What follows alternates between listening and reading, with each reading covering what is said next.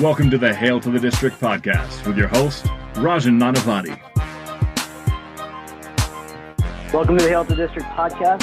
I'm Rajan, and I'm back with Hail to the District own Patrick Rice for part 2 of our 2018 Washington Redskins preview podcast. So jumping right in, Patrick, ready to talk about more Redskins stuff? I am indeed pretty excited about it. Season's, I think, 10 days away? Something like that, yeah.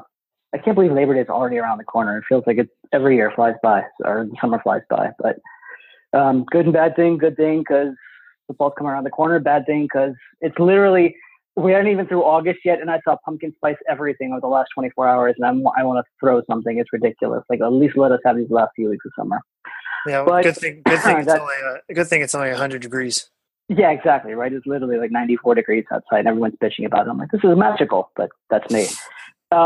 So if you missed part 1 of our 2-part preview podcast, Patrick and I are covering what we think are the 10 most important storylines of the Redskins season in no particular order, maybe some loosely, but no real particular order. We covered topics 10 through number 6 in part 1 of the podcast.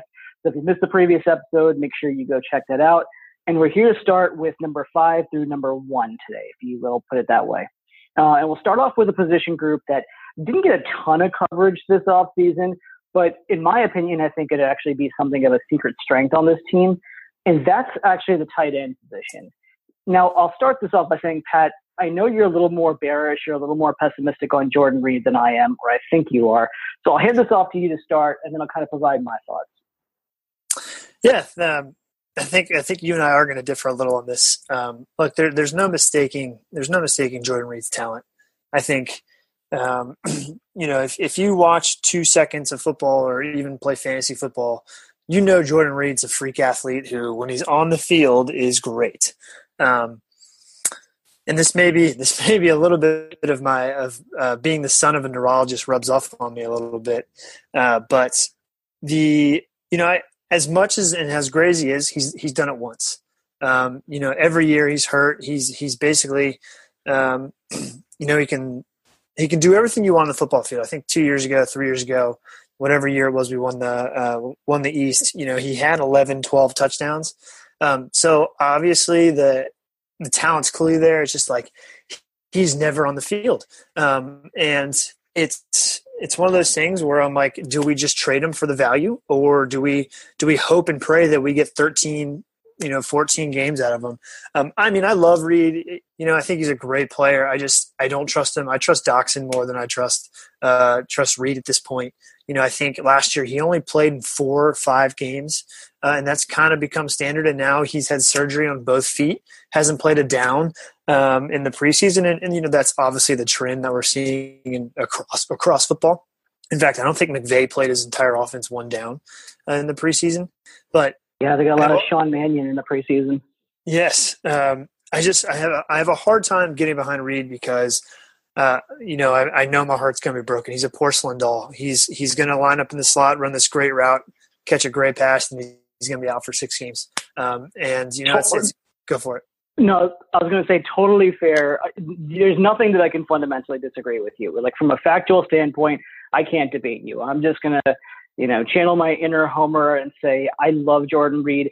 I'm a total sucker for like comeback stories and like injury rehabilitation and coming into the season healthy. I know Reed is not coming into the season healthy.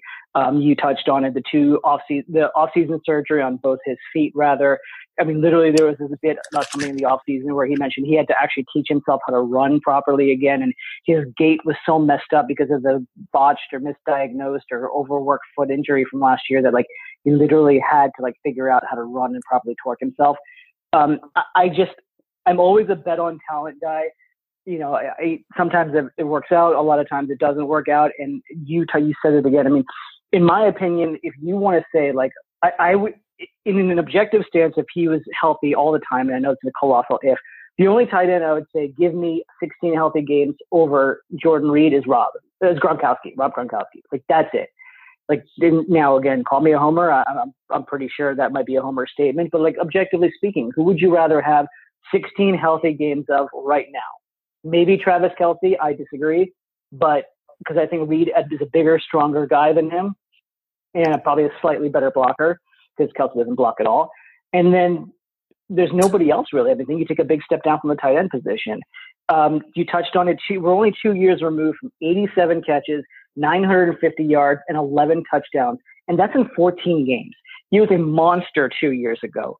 Last year, so I hate the projection game, and I know it's very, very you can't do it. Like, you can't take a 7-game sample or whatever it was this year. But in 7 games, hold on, I'm pulling up the stat.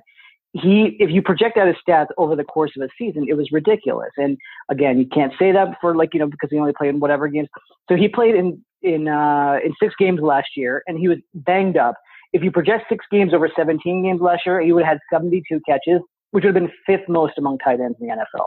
I know a ton of that doesn't really mean anything, but I don't know. I think assuming he get me to 90-95% by a couple of games in, and I think he could have a really, really big year. Alex Smith threw a ton to Travis Kelce, and I can't see why he wouldn't do the same over here. So I don't know. I'm pushing a lot of chips into the center of the table on Reed, fully acknowledging everything you mentioned about the injury history and that he's only done it for really 1 season. Yeah, I mean, I think from a pure pass catching standpoint, I would even put him up there with Gronk, and maybe that is the homer in both of us. But the reality is Reed may be the worst blocker on the team. The amount of holding calls that guy's drawn is second to none. He went from like a 1 out of 10 to a 2 out of 10. That's my only counter argument, or maybe a 2.5 out of 10 on the blocking scale. It's the only reason why we have Jeremy Sprinkle on the team. I love Reed. I really hope he busts out. He's broken my heart enough now where I don't really trust him. I do remember him saying, to your point earlier, where he had to learn how to run again. I mean, like, what? Like, how is he going to play a full season? Like, if he gives me 12 games, I'm cool with it. But I don't know if you've ever read, and if you haven't, I'll send it to you. There's a great SI article that came out like last year about basically how NFL players are now too big and too fast. And their example is Jordan Reed. He just he runs full speed and bam, lights out. And I really, really want him to play a full season because he's good. And you're right, Alex Smith will just pepper him. And then in the red zone, like I think the 2 biggest fundamentals of football are can you score in the red zone and what's your plus or minus on turnover ratio.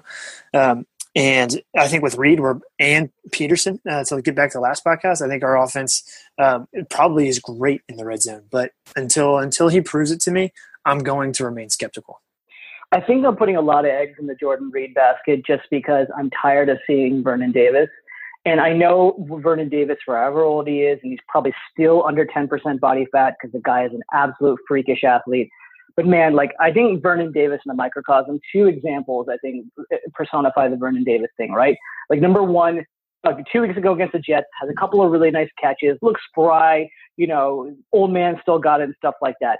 Then last week against Denver, right? Yeah, he had a terrible game. This was my favorite part of the broadcast. Joe Theismann, who is verbal diarrhea at its finest.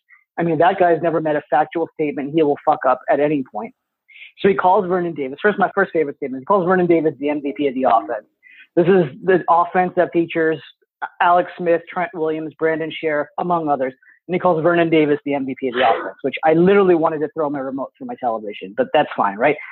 Not even 3 Mississippis after he does that, Alex Smith throws the ball, hits Vernon Davis right between the 8 and the 5, and Vernon drops it. Drops it perfectly, right? So that's Vernon Davis experience number 1. Then there's another pass. It was literally the same deep corner post-ish route. Smith does a decent job. He probably could have shorted a little bit, but I feel like Davis shorted it. He stopped running, and it was not that far away from him. He didn't lay out. I know it's just a preseason, but that's fine. And then number 2 was last year, right in the thick of the playoff race. Whatever the playoff race was at that time. Thanksgiving Day, I believe it was, against the Giants, Vernon Davis puts up an offer. And I know it. I'm still salty because I started him on my fantasy team that week. And he puts up a complete offer in the game. And I'm ever since then, I'm like, I can't enough. He'll have one big game, and then he'll have the dropsies for the rest of it. And I'm just tired of that experience. I'm like, give me Reed. Davis is fine as a secondary tight end. again, he's probably one of the best like second tight ends in the NFL if you want to look at it that way. But again, I'm done with him. We can't keep depending on Vernon Davis. So maybe, like I said, I'm just overly optimistic and hoping Reed can fill in. And then Jeremy Sprinkle, you touched on him. He's interesting, but you said it best. Like, I think his skill set's more suited to be a blocker and a receiver. I think he's a really nice, deceptive guy who can catch passes, to your point again, the red zone, who like people are going to like, teams are going to see him on the field and be like, oh, he's a blocker. And then you can kind of sneak out and catch a couple of touchdown passes. But that's my thoughts on Vernon Davis, my rant on him. Yeah, I'm surprised to hear you so hating on my guy Vern. I love Vern. No, he like to your point, he probably is the best second tight end. If you actually look at his numbers with Reed versus in versus Reed out of the game, they're drastic. I think he averages like close to 20 yards of reception when Reed is playing, and about 11 yards receiving per reception when Reed is out. He's as long as he's not the starter, he's kind of perfect for his role. And yeah. He does have a case of the dropsy. I know exactly the two plays. I watched the quarter of the first game, or I guess the third preseason game against the Broncos, and people said, "Well, Smith didn't look great." Well, he had two balls that should have been caught to Vern. Totally agree with that. But the reality is like for a guy we don't pay a ton, he's still running. I mean, and let's be real, Vern's just a good looking guy. He's out there, smiling after every catch like it's a freaking commercial. I'm a fan of him. He doesn't complain. He shows up. And when Jordan's in the game, he's spectacular. So I'm cool with him. Sprinkle, I mean, I don't know what to tell you about Sprinkle. He had a touchdown last year against the Saints, put us up 2 touchdowns, thought we were going to win, and then he disappeared. We haven't talked a lot about my guy Niles. I love Niles Paul. One of my skins threads, we actually call him Niles Smalley for another reason. I think it was JP Finley even today mentioned that we may make a run at him if he gets cut. That would be fantastic. I'm all about bringing him back. Yeah. I mean, I think he's a huge loss, especially because I don't know anything about Sprinkle. I think he went to Arkansas, late round pick. Yep. But he got busted for stealing off the field at the Belk Bowl. And I think, if I'm not mistaken, he stole from Belk, which begs the question, who steals from Belk? I can tell you, Sprinkle. Yeah, clearly. I mean, that's my point. I like Vernon. I think we disagree on that a little bit, but I guess that's the reality of why we do these podcasts. Touching on Paul, I mean, he was a little bit of everything. He was a really, really underrated blocker. I would love to bring him back in that capacity. He played his ass off on special teams. He was even for a guy who was a hybrid wide receiver tight end, still ran his ass off and was flying down the field, made some big hits, huge blocks and things like that. Yeah, if there's a potential to bring him back, I know the numbers game will get a little wonky after that. Might have a shorter receiver, shorter running back, and I don't think we're going to do the latter. Then to bring it back, I would. And I don't think that's going to cost Sprinkle because he's a 5th-round pick within the last 2 years. So I think that's a little rich. But, man, if there's a way to bring him back, I'm totally all about that. And it's not just from a homer perspective. I think he just brings a lot to the table. He's, in basketball, what you refer to as one of the glue guys. Like, you just need guys like that on the team. Yeah, and what's even more interesting is now that we're running with Peterson, like let's call that done at this point. Like, he's going to be the starter. Yeah. Niles willingly will play fullback, and I know Gruden's never kept a fullback, but talk about someone who loves throwing wrinkles in, and if he knows he can line up a fullback and get 5 yards of carry, why not? So I hope Niles is available, but we'll see if we can get to that point. Totally agree. So kind of transitioning. So I started the positional preview at tight end saying it could be a secret strength. Now I'm going to move into, very ironically, what could be the strongest part of this team. And in fact, you'd be hard pressed to argue that another part of the team, maybe the offensive line, but is the stronger part of the team. And it's the defensive line, which if you told me that 4 years ago, I would have laughed at you, if not threw my shoe at you. That, are you really saying that the defensive line is the strength of this team? But think about it last year when you had, I can't even remember who was on the right end, or it was one of the other defensive end. Maybe it was Stacey McGee, or it was just a hodgepodge of guys, and Allen and Ioannidis. And especially before Allen went down, like our defensive line was fantastic. I mean, even, we started off the season lost against Philadelphia, and then I can't remember now. It's all blending together who picked up the second win, and then there was a Raiders game and so forth. But they were great. We beat the Rams. Yes, we beat the Rams. That's right. We went to LA and we beat the Rams. That's right. Thank you. But now you add, it could be you add, I can't believe the name's escaped, Daron Payne, who I was a little salty at the beginning when they passed over Derwin James. I'm a huge Derwin James fan. I'm rooting for him in LA. There's a small part of me, I'll admit, that still kind of dreams of him being in a Redskins uniform because, as we talked about in the last podcast, I'm still not 100% sold on the safety position. But I'm increasingly happy with Daron Payne being there, especially the way he looks. A lot of people didn't really talk about him, or they kind of just washed over it. And the second thing, the NFL draft, he got a whole lot of no coverage, and they kind of just glossed over to the next pick between Tampa picking at 12 and whoever, I think it was the Packers, are picking at 14. I think as an upside for Daron Payne, the guy who I came up with was Kawann Short in Carolina, who a common football fan might say, like, oh, I don't know who that is, or I don't think he's that great. He's a top 7, top 8 defensive tackle in the NFL. And I think they have very, very similar skill sets. You pop him down at nose tackle for the large part of time, which has been kind of a revolving door. My favorite nose tackle, which I couldn't explain why they wouldn't bring him back, was Potros Knighton. Still miss that guy. But, as opposed to the Ziggy Hoods and the Phil Taylors, not so much Phil Taylor because he didn't play, but Ziggy Hood, I think, you've got that. And then the rotation, we'll touch on that in a second. I mean, you've got fresh bodies. And then you got crazy ass Jim Tomsula coaching them. I mean, shit, like this is really interesting. Yeah, you mentioned if you had told me 4 years ago that this would be a strength. How about last year? Even with Allen, shit, yeah. This was the defensive line for the Skins. This and the safety position have been just the biggest disasters of position groups for years. I think they finally realized it's one of the reasons I think Tomsula is here. Obviously, our last 2 first-round picks, defensive line. And now we have depth. I think the defensive line is more of a strength simply based off depth. If you looked at starters, you could probably pair the Lions as our two biggest and best position groups. But all of a sudden, we kind of have a bizarrely deep defensive line. And you mentioned Ziggy Hood last year lining up at defensive tackle. He's been doing that for a couple of years now. And part of me really hates Ziggy Hood because he just sucks. But the other part of me is like, well, he's had to play in a position that he shouldn't be playing in the first place. Put that guy at the end. No, he shouldn't. Let him set the edge. Let him get after the quarterback a little bit. Let him just be kind of a grinder on the edge versus, here, take 2 double teams and get crushed, right? Now we have a guy who can probably bench press a car plus about 50 people, Daron Payne, who's just going to sit there in the middle. And, I admittedly haven't watched much preseason because I just don't care about it. But the few plays I have seen of him where he just sheds the center where it literally looks like a fly, it's amazing. And you add that with the way Allen already tenaciously gets after the quarterback and already handle his own double teams himself. And then you look at how well Ioannidis has grown over the last since his 3rd year, I guess.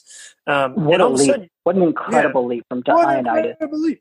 And all of a sudden you have a starting front, and you're like, holy hell, they're good. But then let's not forget Anthony Lanier. I mean, this guy's been baking for 3 years, and he's good for 5 sacks a year now. And he's undrafted. He's developed by us. And then, I know this probably is going to make you pretty excited. But we got Tim Settle in the 5th round. I thought Tim Settle was going in the 3rd round. I remember when he was Tim coming Settle out was a day 2 guy. He was a day 2 guy. I remember when he was coming out of high school. He was a 4-star kid. And obviously he ended up at Tech. And, I know he had kind of an up and down career a little bit at Tech. But this dude is a big boy. He might be the biggest guy on the roster. Him and Moses, I think, are the 2 biggest. And if he, pulls a little Preston Smith and trims up that baby fat and then just becomes a monster, I mean, that dude could be awesome. That's 6 players you have right there, and along with Ziggy and Phil Taylor probably won't make the roster. But think about that. A year ago, we were going in praying that Phil Taylor could stay healthy. He's gone 2 plays in the season. And now we have 5 guys in front of him who are all better. Yeah. I mean, echoing everything you just said. So I think among the uninspiring signings that we've had over the last several years, you have to argue that Terrence McClain Terrell McClain. Terrell McClain and Stacey McGee were like the most uninspiring wastes of money that we've signed, in the post Vinny Serrato era. It's like, who are these guys and why are we paying them so much? Obviously McClain is gone. Good riddance. Don't let the door hit you where the good Lord split you. But McGee is still here. I think he's got one more year on the roster, but he can now settle into a rotation, be more of, he's on puppet. Exactly. So he can be more of a rotation guy, which I'm completely fine with. You've got your starting three. And then as you touched on, Tim Settle, starting off as a rotation guy, fantastic. The short yardage situations, goal line situations, that's the type of big ass body you need. Do I dream of Tim Settle becoming the eventual motherfucking big 330-pound guy in the middle? Absolutely. That's exactly what I want. And then I'm completely fine with Payne kicking outside. I think he's got that skill set.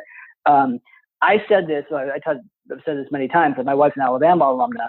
And so we watched pretty much every Alabama game that there is.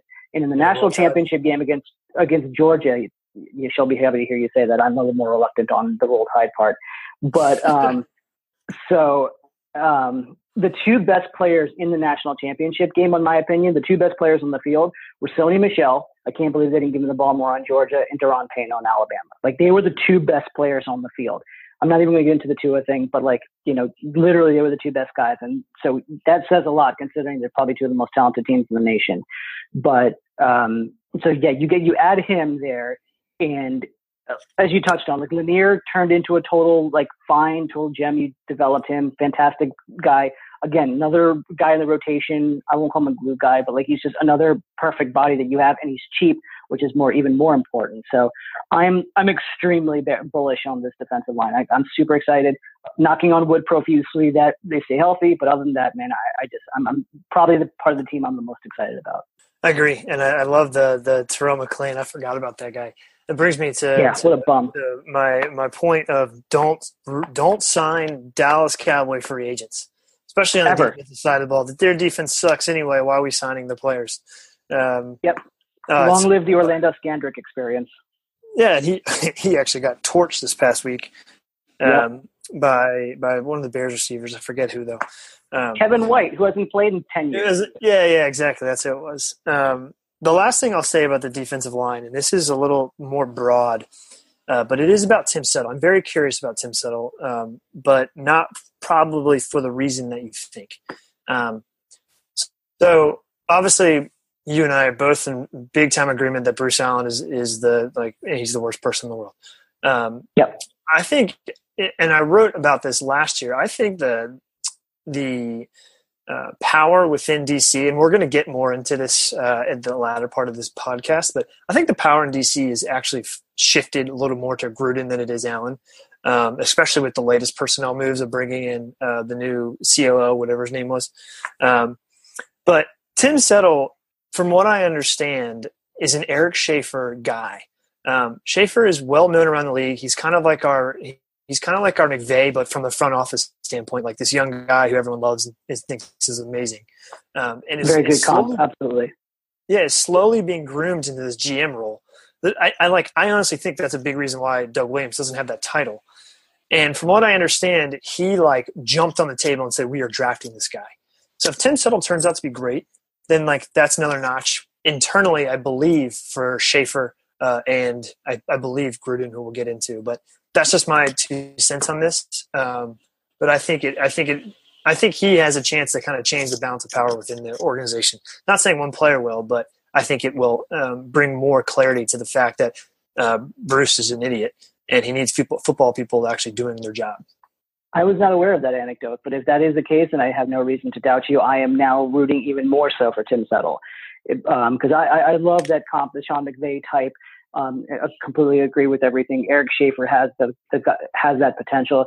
When the whole Scott McCloughan fiasco went down, and there was that brief, fleeting rumor, which might have been true, might not have been, that Bruce Allen might leave town and go to Oakland to go, sully up the Raiders even more than John Gruden's doing right now. When that was briefly on the table, and then you had the thing, I'm completely fine with Doug Williams being the public mouthpiece, but Eric Schaefer being the brains behind this operation.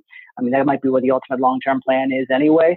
But yeah, if that's the case, even more power to him. Yeah, I mean, man, those Bruce Allen rumors were great. I don't like buying into stuff like that, but anything that gets leaked out of Ashburn is on purpose. And he obviously has that relationship with John Gruden. So I was somewhat hopeful that actually was true, but who knows? Maybe it'll happen within this next offseason. But the sooner that guy gets out of here, the better. So while we're on the topic of that turd blossom, let's talk about the move that he made, which pretty much, sealed the deal because he can't pronounce the old guy's first name and brought in the new guy instead. Alex Smith. We'll just go ahead and jump right into the crux of this season. Kurt, is it Kurt with a T? Kurt with a U? Nobody knows.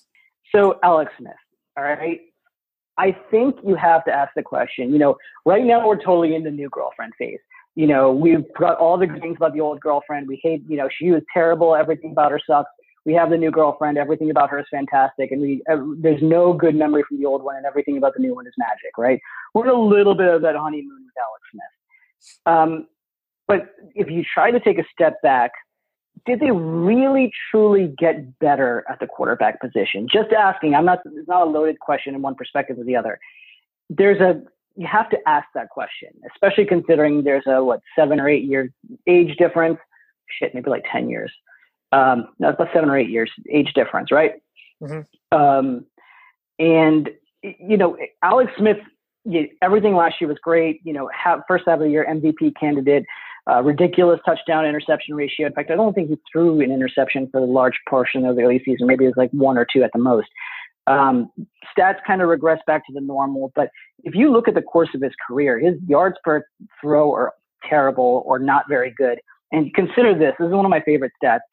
Alex Smith only threw for 25 touchdowns one time in his career, more than 25 touchdowns. And that was last year in his MVP year.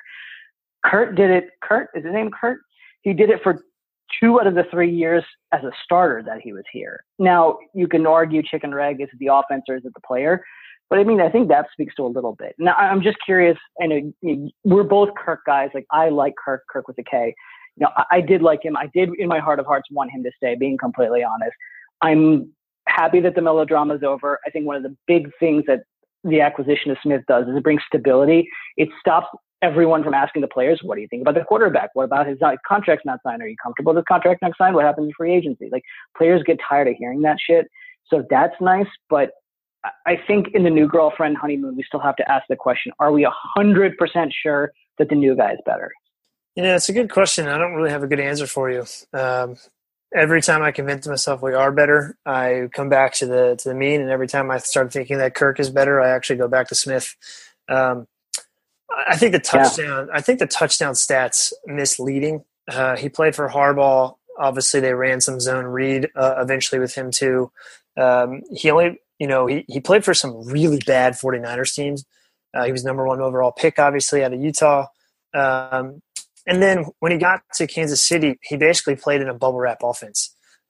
Quick screens, get the people on the edge. Obviously, he flourished once he got Hunt in there. He flourished with Tyreek Hill. But he's never been in an offense like Gruden's. I don't care if Adrian Peterson is 29 and rushing for 1,500 yards a year. Gruden's going to throw the ball. It's in his DNA. He's going to do it. Stop, fucking Chris Russell can stop bitching about it. That's going to happen.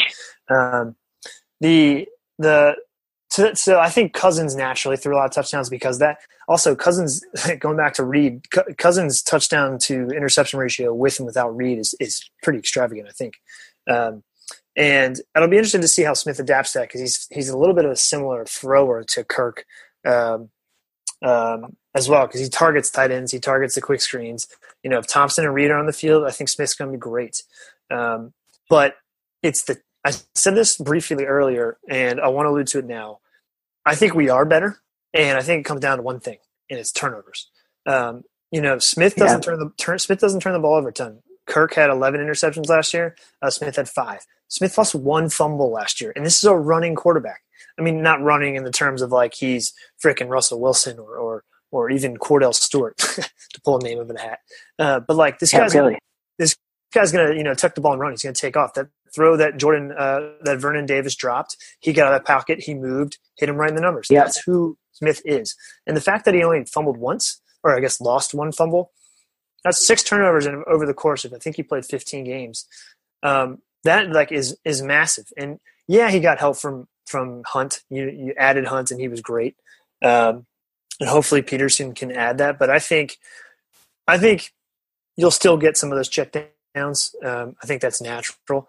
What I think you're going to see more enhanced this year is Cousins' best seasons were when Gruden, or I guess McVay even on top of that, schemed it so he could get the ball out of hand so quickly and he could hit his first read immediately.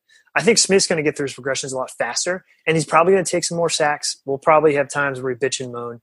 But at the end of the day, I do think we're better, and I still would trade Kendall Fuller for him. Yeah, I think I'll pause briefly at the Kendall Fuller part and Hokies aside. But I agree, especially on the latter point you made, that Gruden's game planning ability or his scheming ability to manipulate coverages to get a guy wide open. On the Hail to the District Twitter page, we tweeted an article from Four Verticals, or Four Verts, the Twitter handle, on SB Nation, and they were showing kind of like how they got Chris Thompson open on these routes.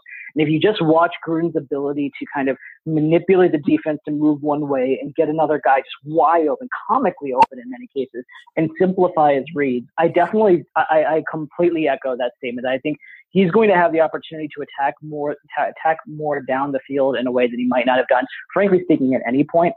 And another point I completely agree with is that one thing Smith has, and I know people are a little more tepid than we are, but I think Smith's weapons in Washington right now are as good as he's had at any point in his career. I know a lot of people are like, well, he had the best core around him last year in Kansas City. Yeah, he had Kareem Hunt, he had Tyreek Hill, he had Travis Kelce. I don't think we're that far off except with the running back position. Josh Dawson is not Tyreek Hill, but I don't think collectively speaking their talent was better than our talent. There's Tyreek Hill and a bunch of guys. They weren't even guys. They were 3 steps below just a guy. And, Travis Kelce and Jordan Reed, my homers on the side, to me is a wash. So take that for what it's worth. I think. Go ahead. I'm just looking at some stats right now because I wanted to see your touchdown stat.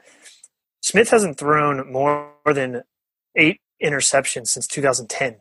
And has thrown less than 7 on 1, 2, 3, 4, 5 different occasions. I mean, the dude just doesn't turn the ball over. He does. And the funny thing is, Brent over at Burgundy Blog, I listen to his podcast after some of the wins and losses, just because he has a very, he has an interesting take, and I like his point of view.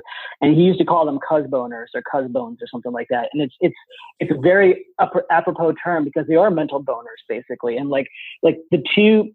Like, no one's ever going to forget the interception against the Giants, the forced throw to Garcon. That was a beat late 2 years ago, the one that ended the Redskins' playoff hopes.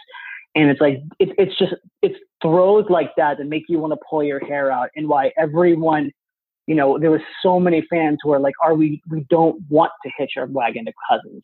I was, playing this from the perspective of Cousins was the devil versus the devil you don't, and even to some extent, Smith is still the devil you don't.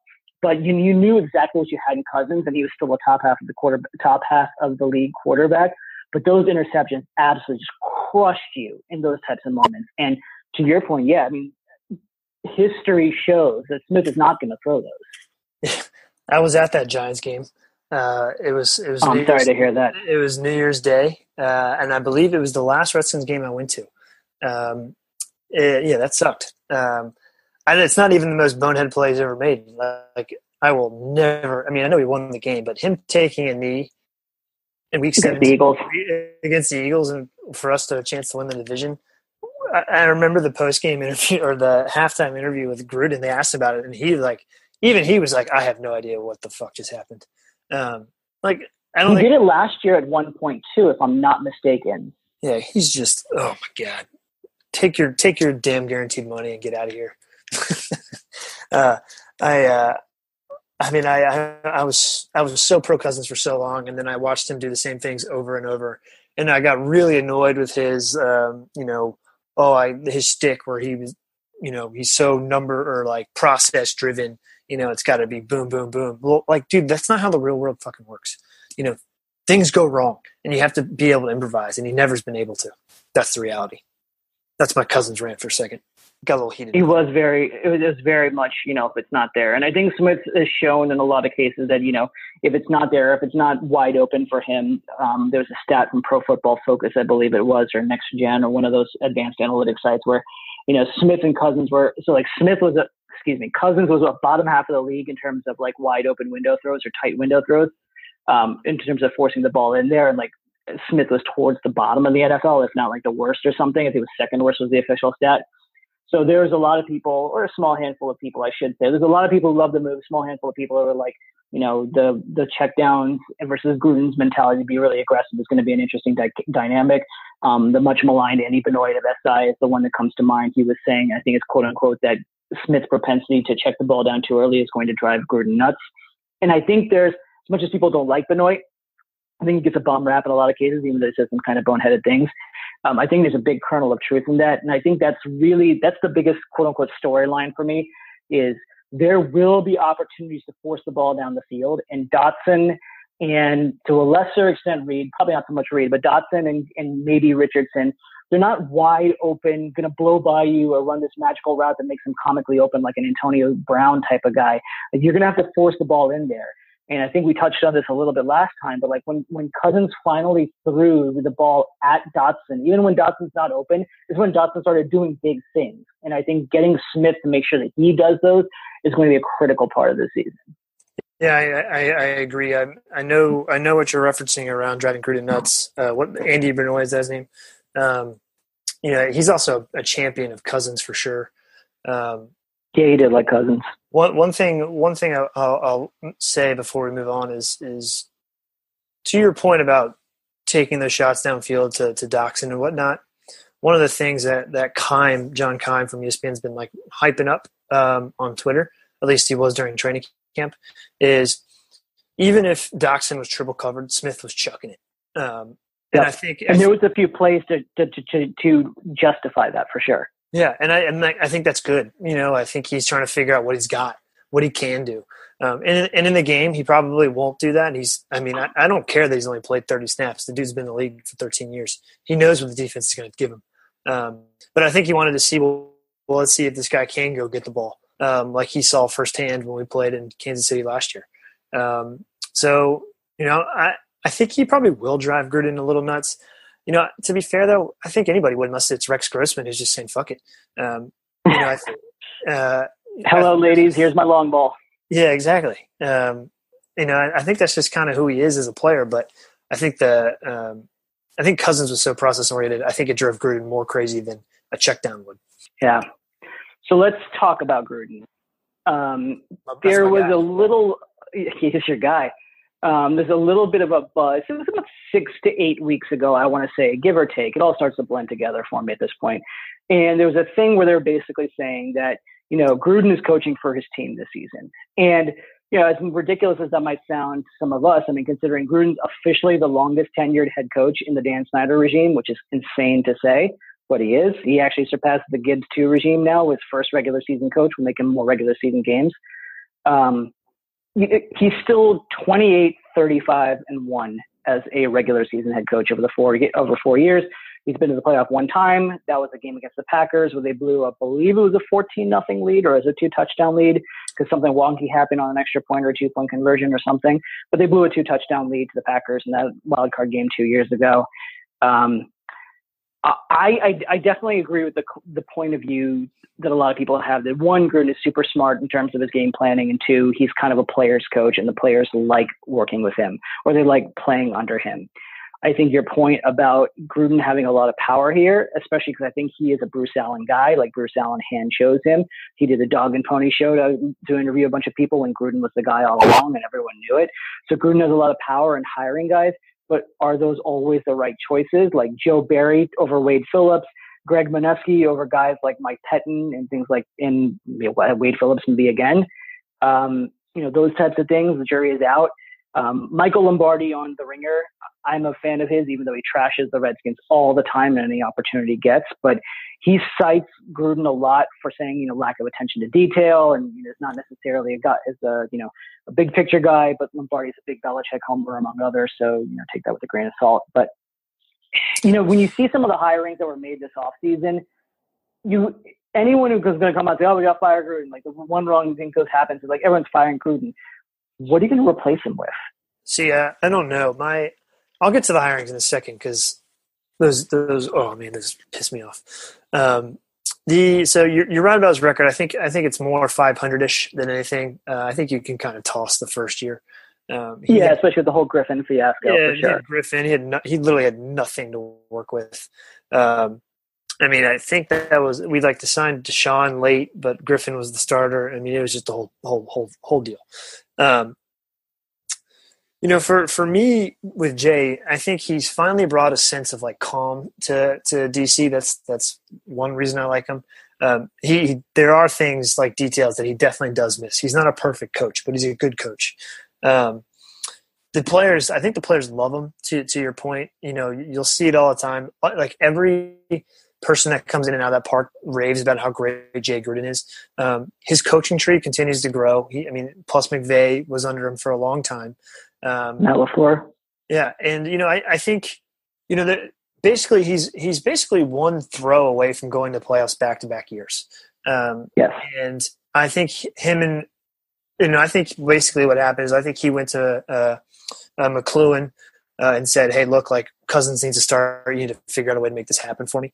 And I think together they were able to strong arm them. He is a Bruce Allen guy, to your point. Obviously, Bruce brought him in. But having said that, I don't think they see eye to eye too much anymore.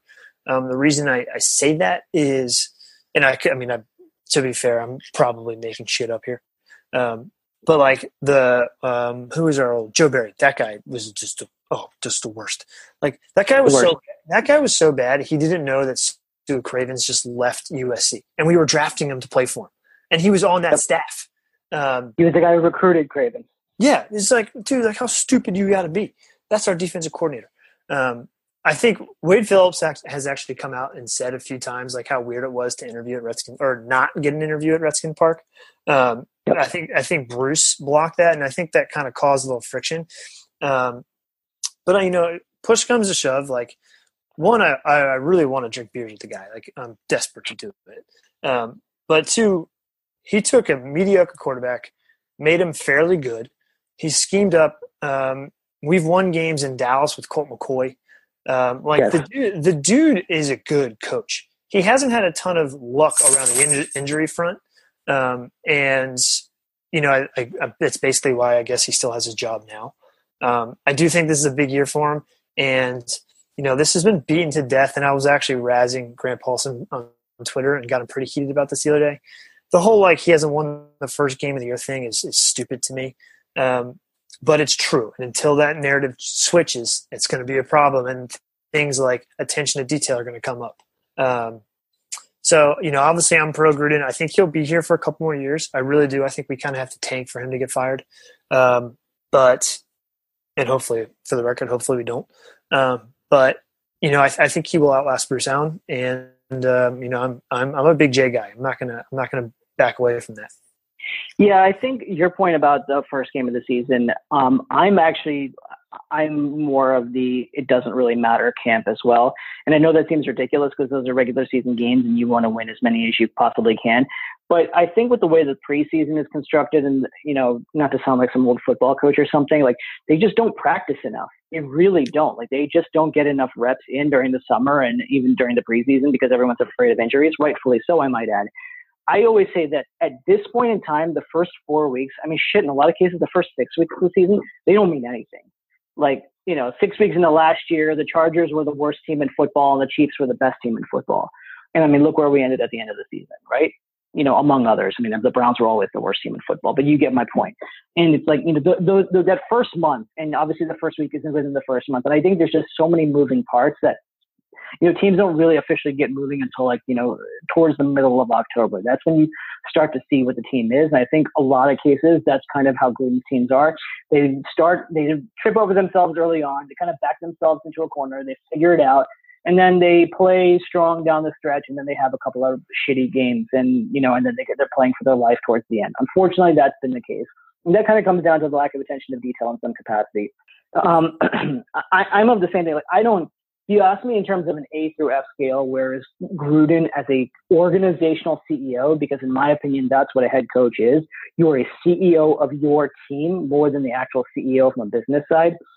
I put him at a B to B minus from the CEO perspective. I think he's an A, flat A type of coordinator. But That's how I view him. I'm echoing the same thing. I do not want him to be fired. If it's up to me rather, we have a few more years with him because I want to see him maximize the value of Alex Smith. And maybe if we can have a season where every single player and their uncle doesn't get injured, that would be really nice too. I mean, we're already starting off this season with, Jordan Reed on banged up and Darius Geis, unfortunately. So it would be nice to see one healthy year where shit breaks our way and we have our full capacity to see what we can do with him, with those guys.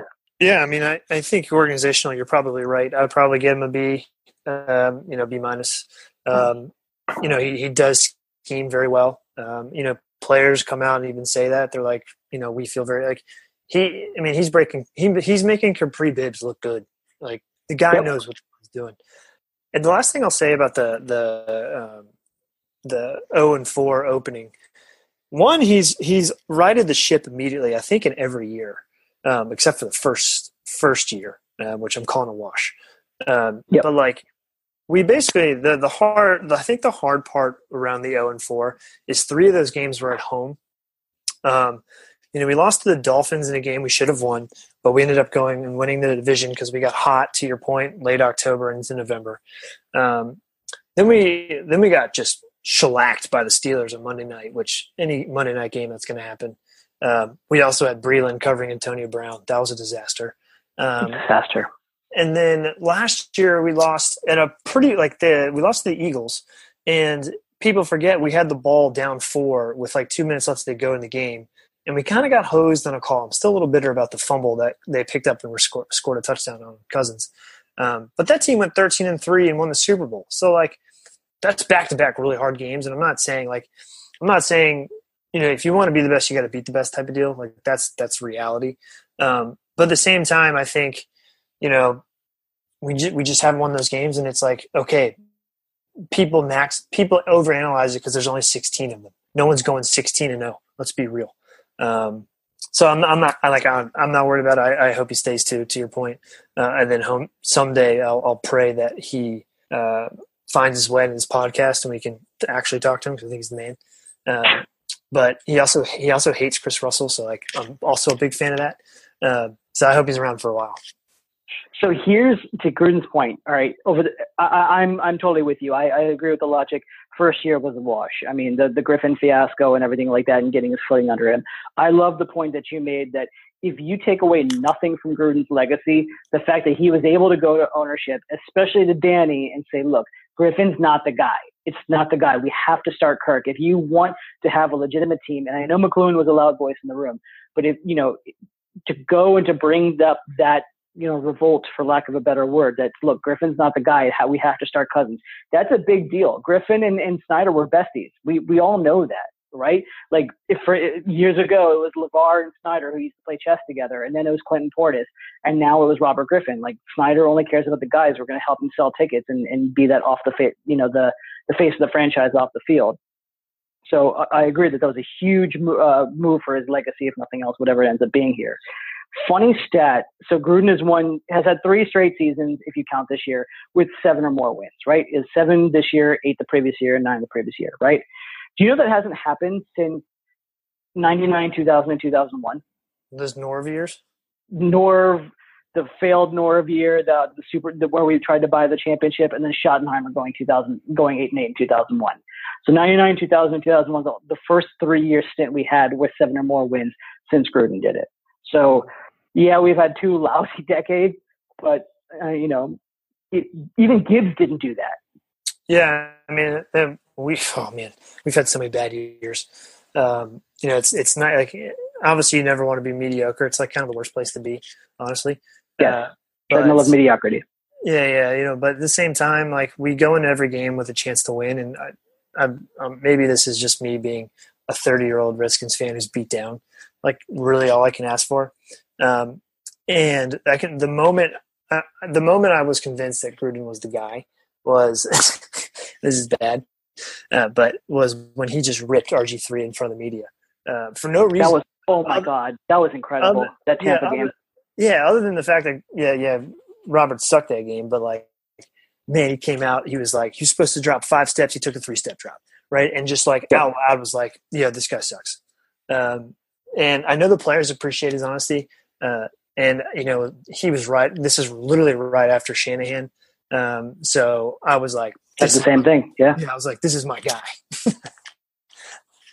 And it's funny because he's not wrong because, I mean, Santana Moss, who has been on radio shows lately over the last year or so, and he said it, he minces his words a little more, but he's like, look, man, if Griffin cared as much about the playbook as he did about, building his brand off the field, he could have been an entirely different quarterback. But the guy was just, he was so consumed by his own brand again that, he didn't know what he was doing. And that Gruden press conference was fantastic and if you go back, because at that time, I fathomed myself that I would watch games and film and stuff like that. So I had all 22 back at that time. And I did go back and watch that. And he was right. Like, if you could see from my limited knowledge of being able to watch film, that Griffin was looking at the progressions like backwards. Like, it was literally like trying to start a book at the last page and move backwards, and expect it to work the same way. And they were 100% right about that. And I mean, ironically, out of all of this, Shanahan warned them that this is what's going to happen. Like, he's just not ready yet. But hey, what does he know? Not a lot. You said a 10 though. Right. So going back to this team and going back to the 7 wins, coming off 8 wins, coming off 9 wins the previous year, the year before that, if you look at the dichotomy between the NFC this year and the AFC this year, the AFC is a joke. Like, you have to struggle to find 6 teams who are going to make the playoffs. You have to struggle to find 5 teams who are going to make the playoffs, simply speaking. Conversely, the NFC is loaded.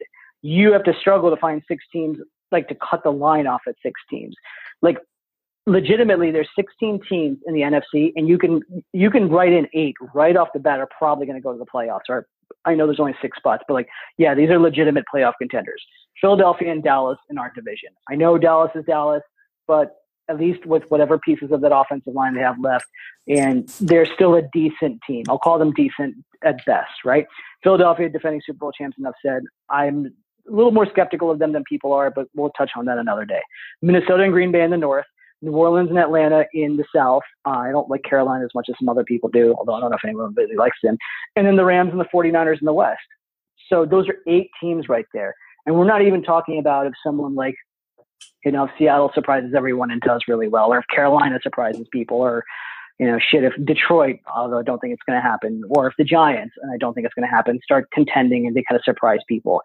So we already counted 8 teams in the NFC where potentially vying for 6 playoff spots.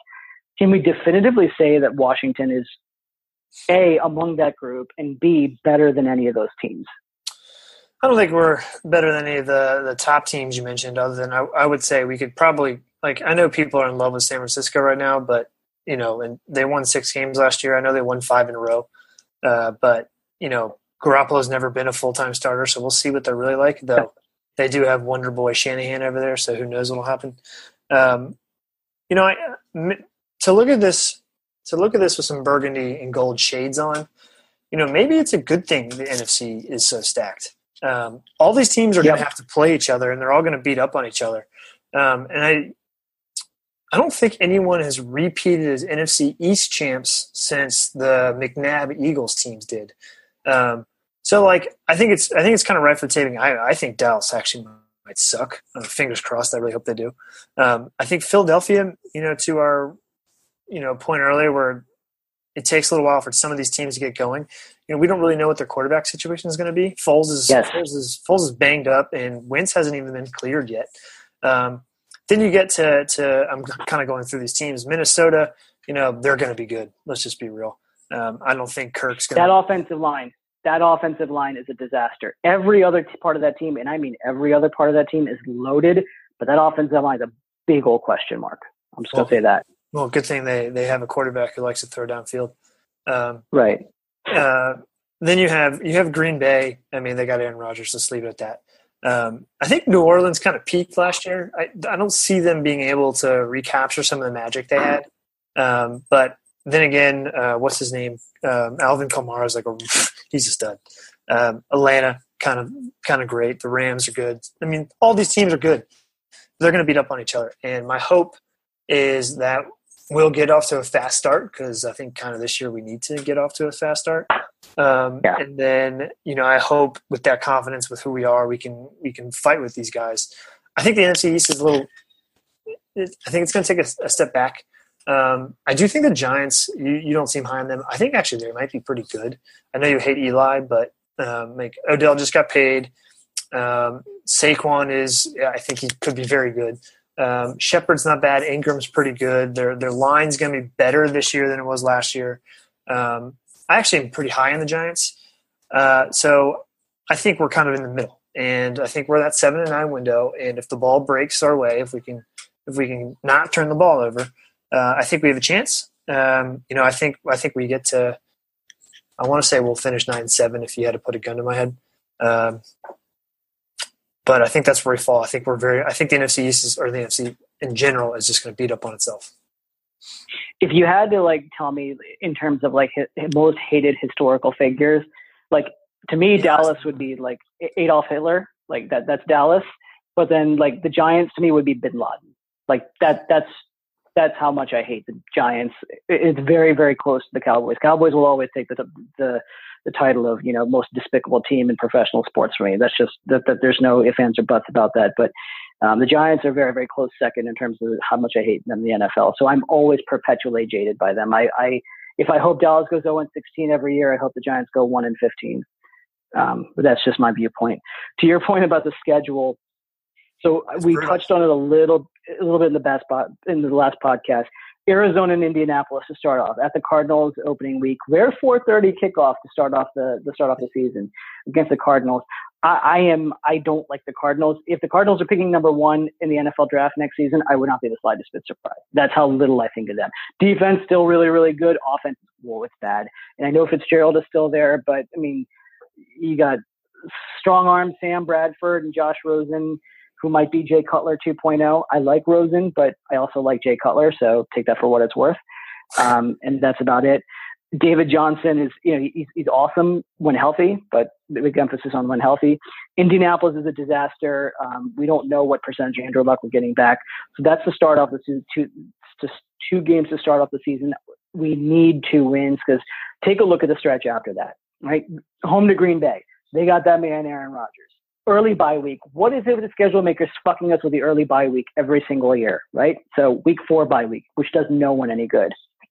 At New Orleans, Carolina, I'm not that so high on Carolina as mentioned. Home against Dallas, whatever. At the Giants, never play well in New York. Home against Atlanta, that's fine. Atlanta is one of those dome teams that plays demonstrably worse on the road than they do at home. At Tampa Bay, could be in contention for the number 1 pick. Home to Houston. Houston, I can make arguments on both sides. Our horrible offensive line. There's a few question marks on the defense, but then again, you got Deshaun Watson, DeAndre Hopkins, and guys like J.J. Watt, and an improved secondary, so whatever. And then you've got 4 of the last 6 on the road. 1 game against the Cowboys, Eagles, Jaguars, and Titans. I don't love either team this year, and I'm kind of a closet Jaguars fan. I can't really explain why. Even before they got good last year. But, I think they're going to take a step back, but it's still a tough game. And then you end the season against the Eagles. It's not really you can't be all right, well, at least we got some soft spots. I mean, maybe the 11th November game against Tampa Bay is one comfortable game to kind of get right. But other than that, it's tough. We didn't get any benefits from being a sub 500 team last year. It is tough, especially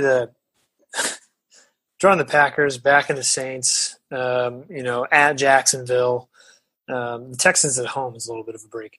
But, I think, they said last year our schedule was going to be super hard. It ended up being kind of, towards the higher end of the pack.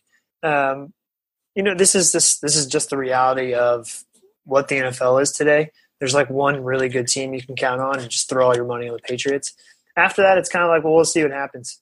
The stretch is hard. Don't get me wrong. But when I'm looking at the schedule, the thing that scares me is just that 4 out of the last 6 on the road. Yep. If we're not in contention, then, or if we're in contention, great. If we're not, then we're not going to make up any ground from what I can tell. Having said that, we traditionally suck at FedEx Field, so who really cares? Yes. Really loving the no Monday night games. Do we have any Monday night games? No Monday night games at home. If we got one gift from the schedule makers, no Monday night games at home. Thank God. No, we have every Monday night game on the road. It would be, yes, 2 games, the Saints and the Eagles. I'm completely fine with them being on the road because FedEx Field, as we've discussed ad nauseum, is a house of horrors on Monday night. Well, it's a house of horrors for a lot of reasons. Well, yes, that too. But, I think our schedule is what it is. I'm still bullish around 8-9 wins, which, again, is kind of stuck in mediocrity, excuse me. But if we can sneak it all, football is what it is, right? Like the ball bounces one way and you win the game. Ball bounces the other way. You win that game. I think we're about a 9-7 team. I think Gruden survives as long as we win 7. Yeah, I agree with that. So, my fingers crossed. As actually, this is kind of random, off topic, but I was talking to one of my Redskins friends, and he has his booked. He said we're going 11-5. If you listen to this, Joe Monaco, I'm talking about you. He's all in on 11-5. We haven't won 11 games since we won the Super Bowl. That was 1991. That's not going to happen. So I think I'll play it safe with the 9-7, and that's probably a bit of a homer ruling there. But that's where I see us. Just because I do think the NFC is just so crowded, teams are just going to beat the hell out of each other. Is really the best record we've had? How many times have we gone 10-6? There was Shanny's one year. That was the Griffin year. Oh, yeah, Gibbs, the second year of Gibbs. Gibbs, second year. And then Norv's when we won the NFC East. So it's 3 times since Gibbs retired that we've won double-digit games. Whereas the Patriots have done that 3 years in a row. So many years in a row, frankly. In 91, we went 14-2. Yep. What a great year to be alive. 92, we won 9, and then we won 10 games in 99. That was the last time we won a home playoff game. And then we won 10 games, 2005. 99. So you said 99, 2005. So that's we were 5-6, and then they ran the table. Yep. And then 2012, when they ran the table again, I think it was 6 straight, I believe it was. No, I think it was 7 straight to end the season in 2012. They were 3-6 at one point, and then they ran the table the rest of the way. God, we suck. From 2009, the 2009 stretch to 2014, we won 4 games, 6 games, 5 games, outlier with 10, 3-4.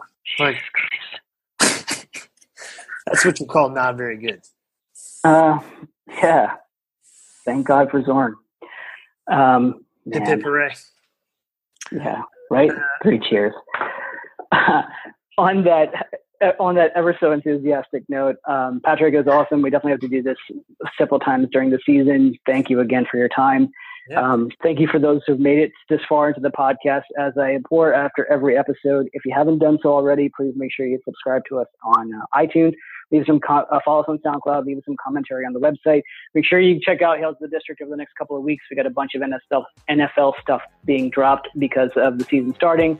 So until then, thank you very much for listening, and we'll talk to you later.